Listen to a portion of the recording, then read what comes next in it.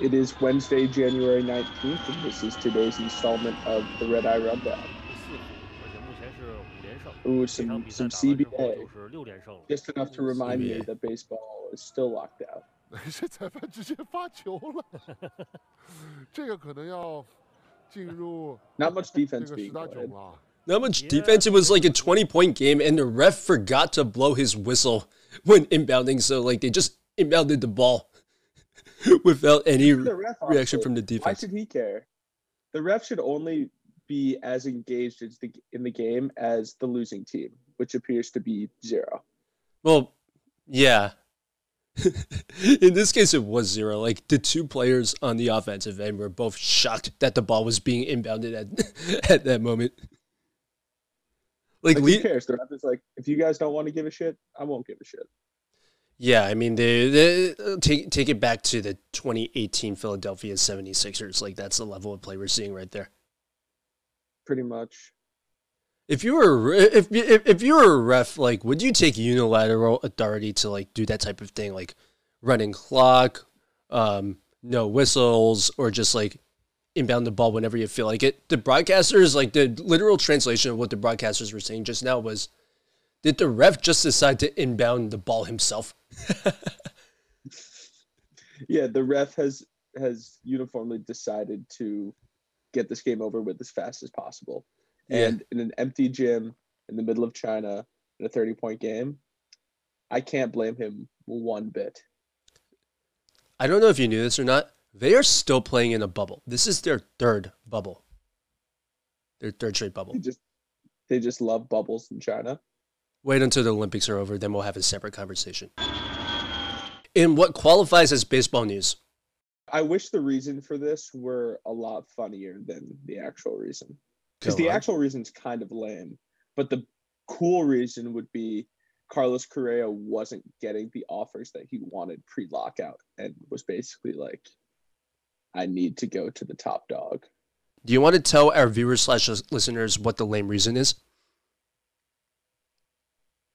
Well, the lame reason is that the agency that used to represent him has stake in a bunch of minor league teams, and the Players Association doesn't like that. So they said no. Yeah, that's a pretty lame reason, not going to lie. But to me, it this does seem like they might be able to work it out. Yeah, this means two things for me. Number one, Carlos Correa is going to get probably a record contract, either in average annual value or total value. And Scott Boras is going to make that happen. That's not news, though. No matter did I just call him Carlos Corregian? Wow. Carlos Correa's agent, no matter who that person is, he would have been paid. But this does not change my stance that Carlos Correa should start his bidding at 12 years and $400 million. Stop it. I mean, like, why not ask for that and then see what happens? You don't think You know every GM that wants a piece of Carlos Correa in the offseason banged their head against the nearest wall when they saw this tweet. What do you think Steve Cohen's reaction was? He might have been happy because he seems to be willing to burn money for just about anybody. And he knows Boris is going to take the most money deal. Yeah, I mean, so maybe Uncle Steve is sitting there rubbing his hands together, looking to put together some underachieving super team in Flushing. And clearly they have a good relationship. Just look at what happened with Max Scherzer. Correct. I will say, though, that the second thing that this means is that there is absolutely nothing to talk about. If this is like the biggest baseball news of the last week, this is bigger news than the two sides having a fake negotiation meeting the other day. Yeah, I mean, this became a large topic last night when it was a Jeff Passan not Twitter thread, not even a tweet, a Twitter thread about changing an agent. This is what baseball has come to. It's like we are grasping at things to distract us right now, and it's still not working for me.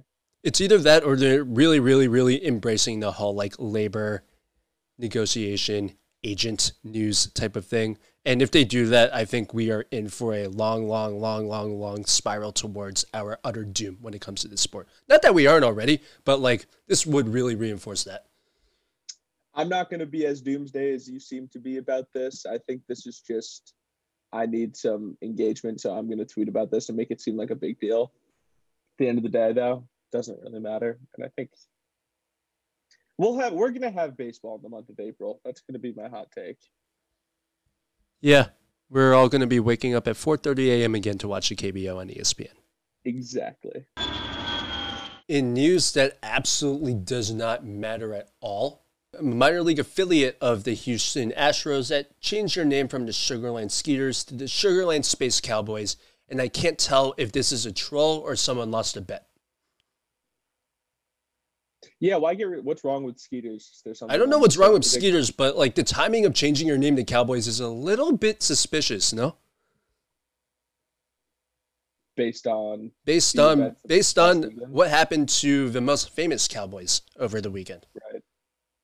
In the same state, mind you. Is Skeeters offensive in some way? What is a Skeeter? I don't know. I have no idea. That is the Google machine. This is called Googling while recording, and the dictionary definition of Skeeter is a mosquito. So they changed their name from the Mosquitoes to the Cowboys. How do we feel about that? It's a bad name change. I think they should have changed their name to the Mosquitoes. The Sugarland Space Cowboys is a cool. That does like roll off the tongue well. Mm-hmm. You don't think? I want to know the reason why they changed the name. You don't think they could have gone for something like, I don't know, the Sugarland Peanut Butter Cups, the Sugarland Hershey Bars, the Sugarland Gumdrops, Sugarland Candy Canes? Delete those and try again. And that was Redeye Rundown for today. Please remember to like, share, subscribe. Watch our other installments over on the right side of your screen. Follow our socials. Those links are in the description below or in the podcast description. And if you're listening on the pod, please remember to rate and review us. It'll help people find whatever it is that we just did. And we will see you next time.